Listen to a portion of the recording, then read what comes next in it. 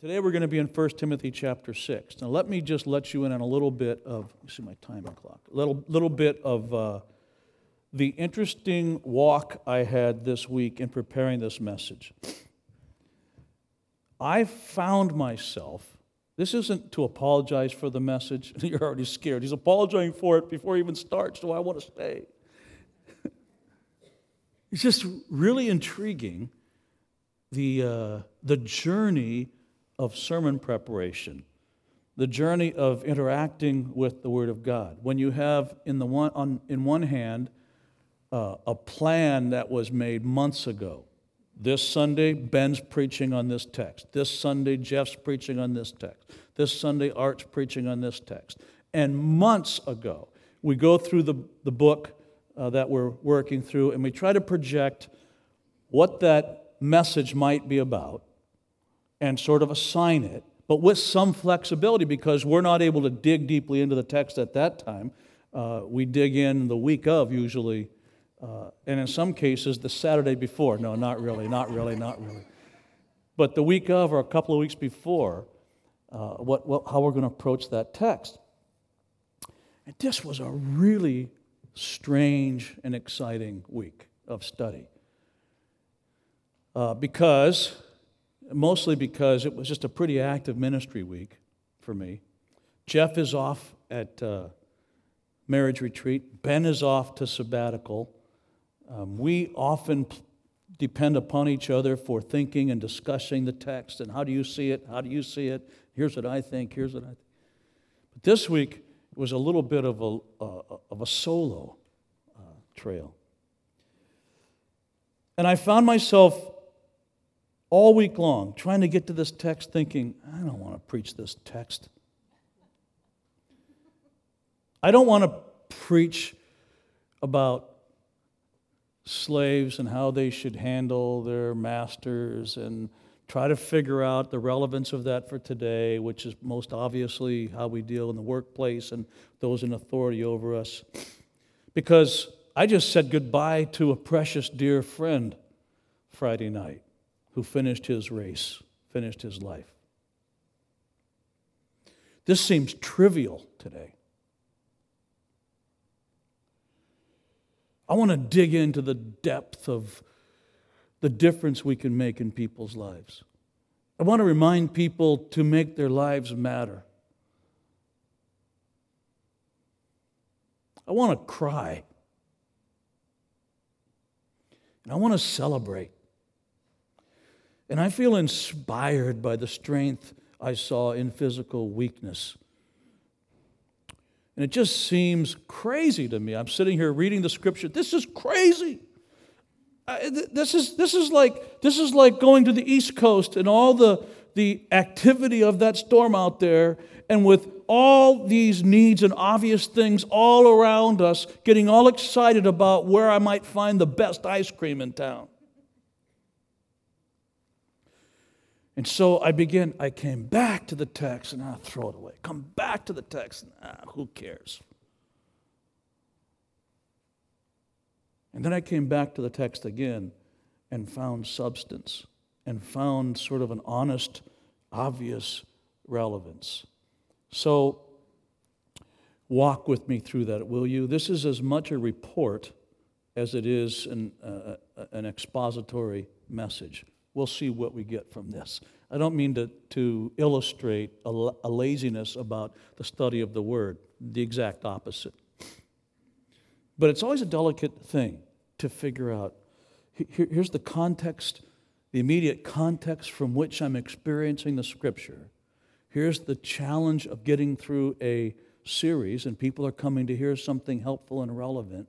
Let's let the Bible speak for itself. All of it at the same time. And we'll do that a little bit together this morning. We'll try. Today, we're going to experience sacrament. We're going to, after this message, right toward the end of our time together, or toward the last part of our time together, come up and celebrate communion. And I'll introduce that right after the message in the next 15 or 20 minutes. But that's about us being able to participate some way in a visible expression of an invisible truth. That's the idea of sacrament. It's the idea of tasting and seeing grace. We don't actually literally acquire grace through participation in the sacrament, but there's somehow a stirring in our hearts. It's an enlivened, an invigorated, an intensified sense of what's true because of what we sang about, the work of Jesus, His approach to and addressing of human brokenness, our relational wandering from Him, and Him sort of regathering scattered sheep and saying, I am the truth if you want truth. I am the way. I'm your hope. Come and know me. I'll take you just like you are, dirty wool and all. And we celebrate that in communion. Sacrament's about that.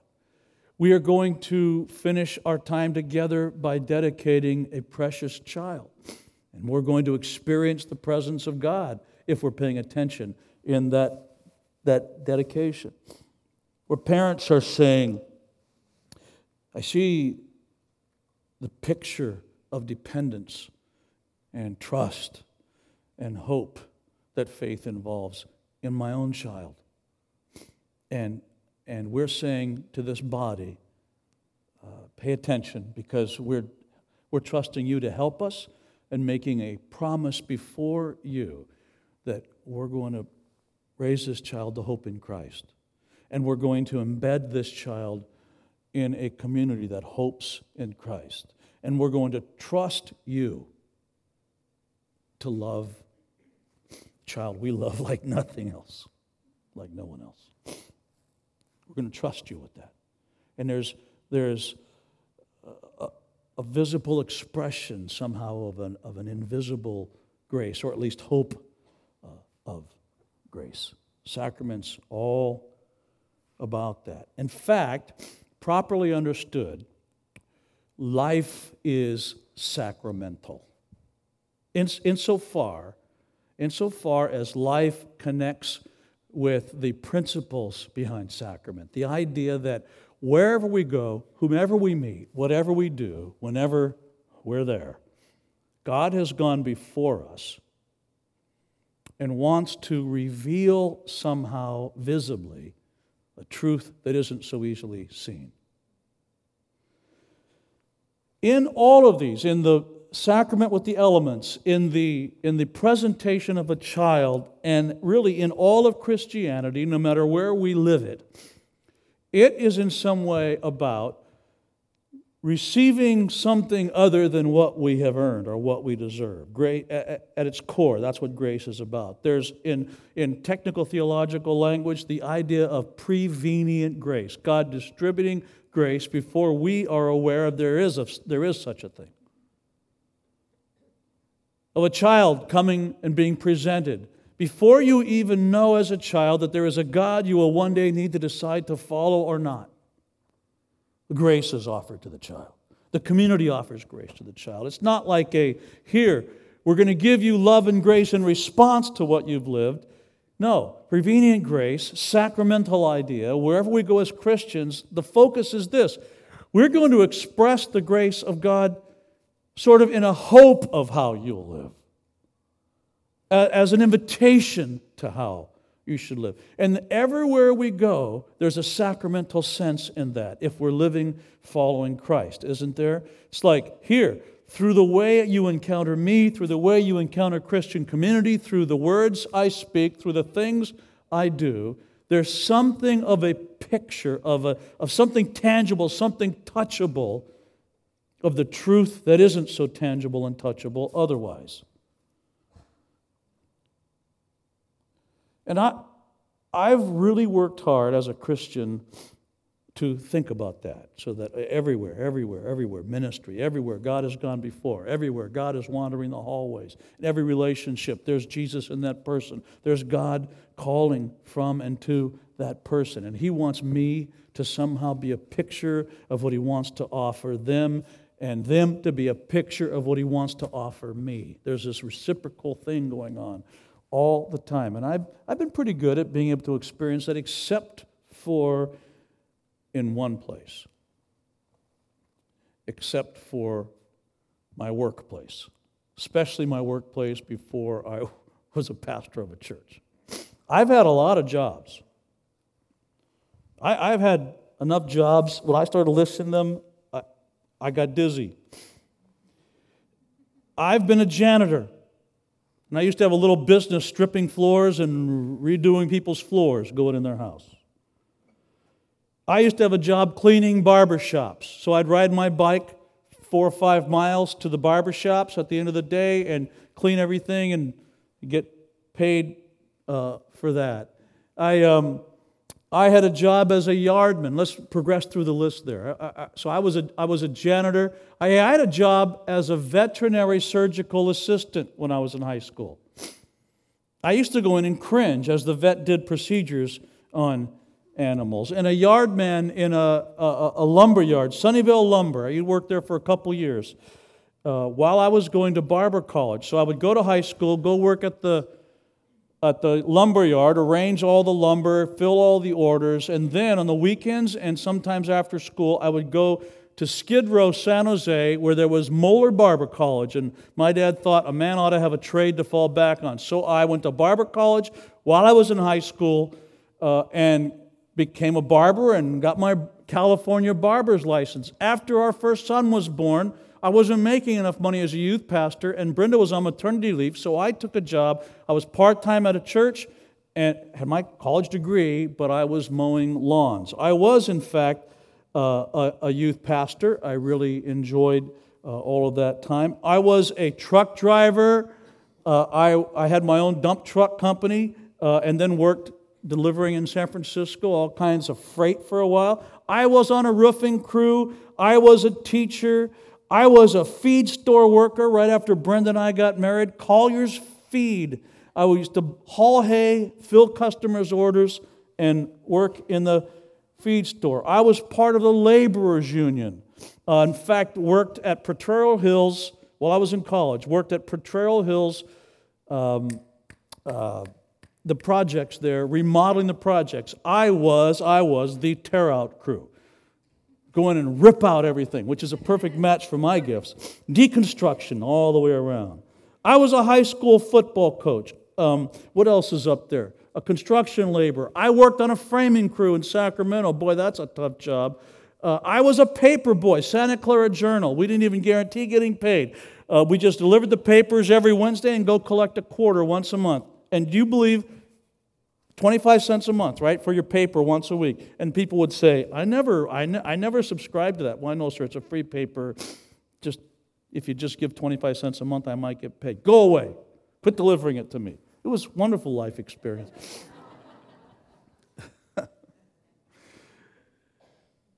And I was a pastor. There are a lot of jobs that I had. And nowhere was it more difficult to be sacramental than in the workplace. Every job has a sacramental call to it. Every place of employment has a sacramental element to it, since every job, every place of employment, just like every place and experience in life, is something through which God is trying to reveal Himself to and through us. And in every one of them, that I've had anyway, I've learned the hard way what Paul is trying to communicate in today's text, the easy way. Let's look at it together. 1 Timothy 6, 1 and 2. It says, all who are under the yoke of slavery should consider their masters worthy of full respect, so that God's name and our teaching may not be slandered. And those who have believing masters should not show them disrespect just because they are fellow believers. Instead, they should serve them even better because their masters are dear to them as fellow believers and are devoted to the welfare of slaves. And you might be saying, oh, that talks about slavery and masters. That's language that doesn't work today. We still have slavery. We're all aware of that, I hope. But most of us don't experience slavery in our lives. If you do, you've kept it a secret. You don't need to, by the way. You could come and talk to us. We don't experience that, not at least in the classic sense. But you've got to understand who Paul was talking to and what he was talking to Timothy, but what they were talking about. Slave in this reference meant more than our classic understanding.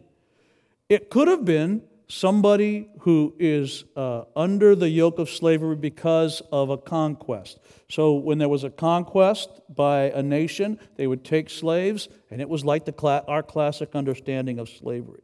But there are also nuances of this. So for instance, there might be a child whose parents needed income and knew that the child needed to serve an apprenticeship, rather rough, but it was an apprenticeship of sorts and learn a career.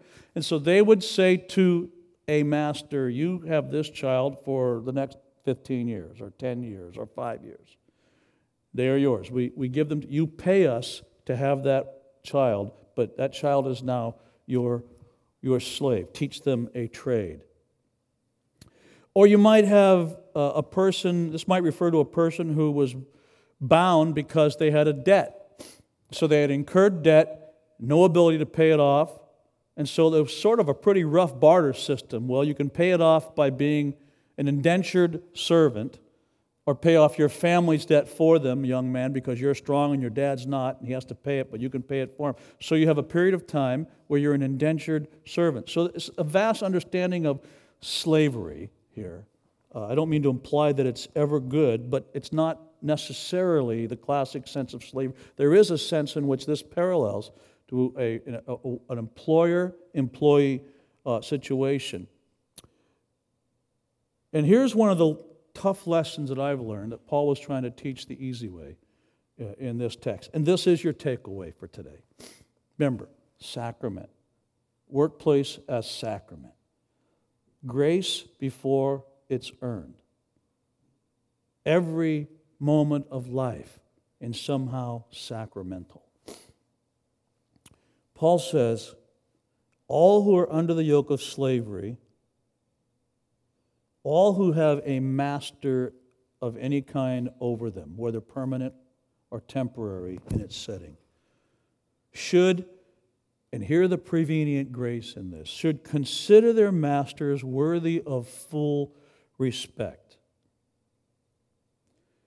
Hear in that this, you consider them worthy of full respect, whether they are or not. You consider them worthy of full respect preveniently. I am going to show you respect and kindness. Now, we're not talking about exaggerated sense of self-abuse and oppression here, but in general. Because I'm a follower of Jesus, and because I live constantly with the awareness of sacramental settings, that Jesus wants to reveal something about himself through me and wants me to learn something about himself from you to me, then you get, like I did, what you don't deserve, just like I did, grace. And here's the lesson.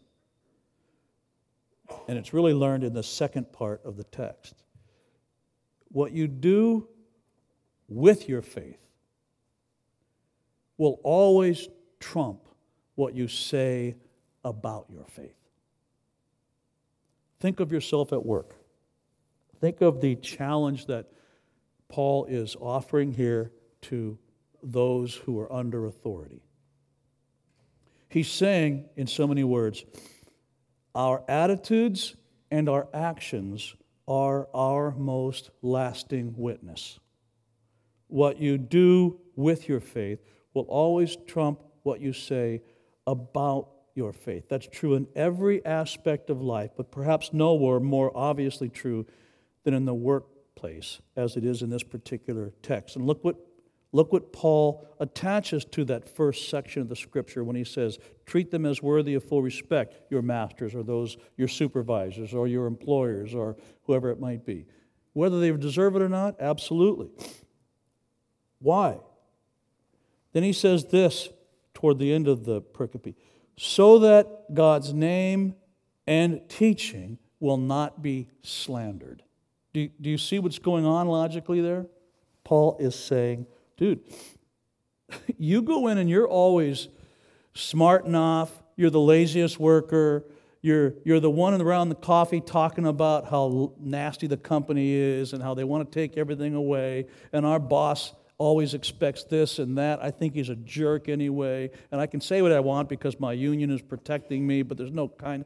We are to be above that. That's a person who doesn't understand the sacramental options of every moment of life, certainly not in the workplace. Paul is saying, do unto others as you would have them do unto you. Paul is saying, remember the words of Jesus and represent them.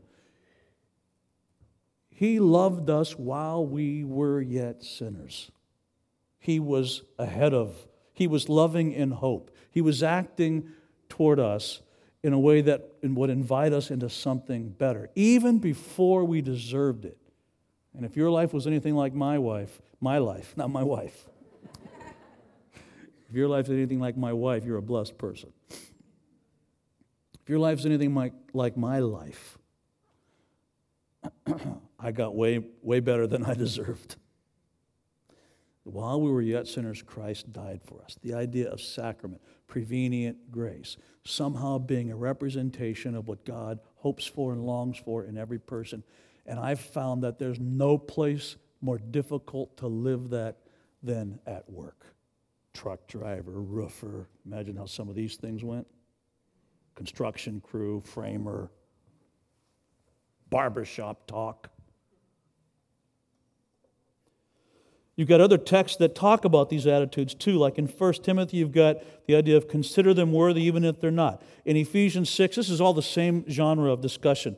In Ephesians 6, we're told to respect those masters, those in authority over us, not just out of duty, but the reference there is with sincerity of heart. So somehow, allow your heart, dip it in everything that will allow it the reconstructive process of showing that respect before somebody earns it, and it's a natural thing for us to do. So we're naturally and consistently sacramental in our approach to life, not just for show. Colossians 3 gives some practical help, gives some perspective. There it says, do this remembering that the Lord is your real master. Really, you're the servant of the Lord. This is a temporary authority somebody has over you.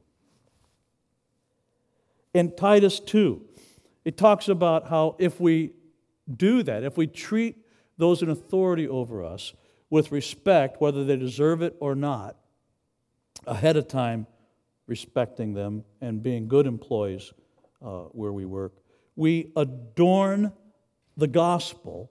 Think of hanging jewels on it, make it more beautiful. We adorn the gospel and the name of God with our actions.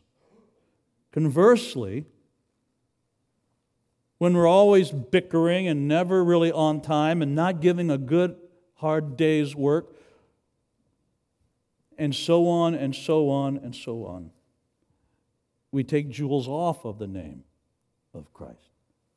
We don't see our workplace as a sacramental option, a sacramental investment, a sacramental opportunity. We're missing out. And in 1 Peter, so it's not all Paul, 1 Peter says, submit to your authority even when they're unreasonable. Now, I don't think Peter meant to say even when there is gross oppression involved. We're not talking about that.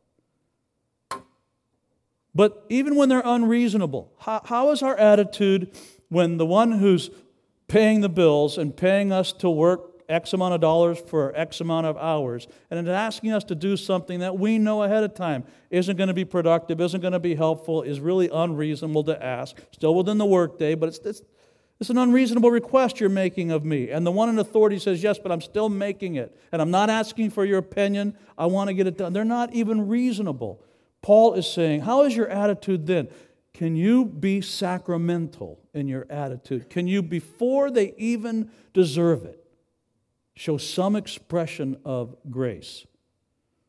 So that in the alone moments when God's got hold of somebody's heart and they start thinking about what they experienced on that day, that boss would say, you know what, every single time I demand something of her,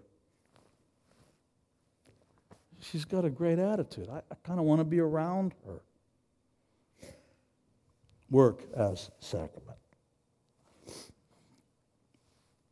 The attitudes and actions that we express paint a picture of God and increase the perception of viability for the gospel in somebody's life. What you do with your faith will always trump what you say about your faith. Our attitudes and actions are our most lasting witness. When I was driving my dump truck, a 10-wheeler dump truck, and we were building Marriott's Great America here in Santa Clara, and I had a sweet gig. I had a job in that park that didn't use much gasoline. I got to sit with my engine off, and they were loading my 10-wheeler dump truck with a backhoe with a very small bucket. I mean, it would take an hour to load my truck. And I loved that because the longer my engine's off and I'm still on the clock, the less fuel I'm burning. And the less fuel I'm burning, the more money I'm making. I loved this. And I was a brand new Christian back in those days, and so full of fervor and verbal witness. Telling everybody about Jesus, what the difference he can make in your life. This truck driver over here, he's a Christian truck driver. When you look at me, I'm a Christian. And I remember one day the supervisor came and said, hey, Junior, we need to pull you off of this, and we're going to send you over to the big loader hauling rock from one side of the park to the other side of the park. I went from burning no fuel to burning maximum fuel. Minimum trips to lots of trips, idling up and down hills, back and forth. And I said to him, oh, come on, man. Let somebody with less seniority do that. I don't want to do that. Come on. And I'll never forget his response. Ready for it? Oh, I see. You're one of those Sunday-only Christians. I see. Yeah, ouch. What we do with our faith will always trump what we say about our faith. Sometimes we can accidentally, because of our attitudes and actions, especially at work, create an environment where the notion of us being people of faith is laughable. Not because of what we actually believe, but because of what we act out. I want to finish by relating to some of you who may watch this show called The Office. There's a character in the show The Office named Angela Martin. Angela is the Christian on the show. She's the evangelical on the show. So Angela's favorite book, she'll talk about the purpose-driven life. She talks about how God would want this standard and this moral standard and this moral standard. But she is arrogant, and she's rude, and her character is hypocritical. She loves her cats more than she loves her coworkers. And the idea of her faith is the basis for some of the most unguarded laughter in the show. But it's a painful laughter. It's because it's as though the statement is being made. When you come and talk this at work, but live this and express these attitudes, the idea that you could be a follower of Jesus and even more importantly, that I would ever want to be one because of what I experienced in you, is comical. What Paul is saying is this: masters, be good to your servants. Slaves, show respect for your masters, even before they deserve it. And implied in all of that is when you do that, and when work is a sacrament, and your place of work is a place where God roams always, and you're aware of it, you are living out and whispering through actions and attitudes the hope of what somebody could rise to, instead of the complaints of what they've fallen to.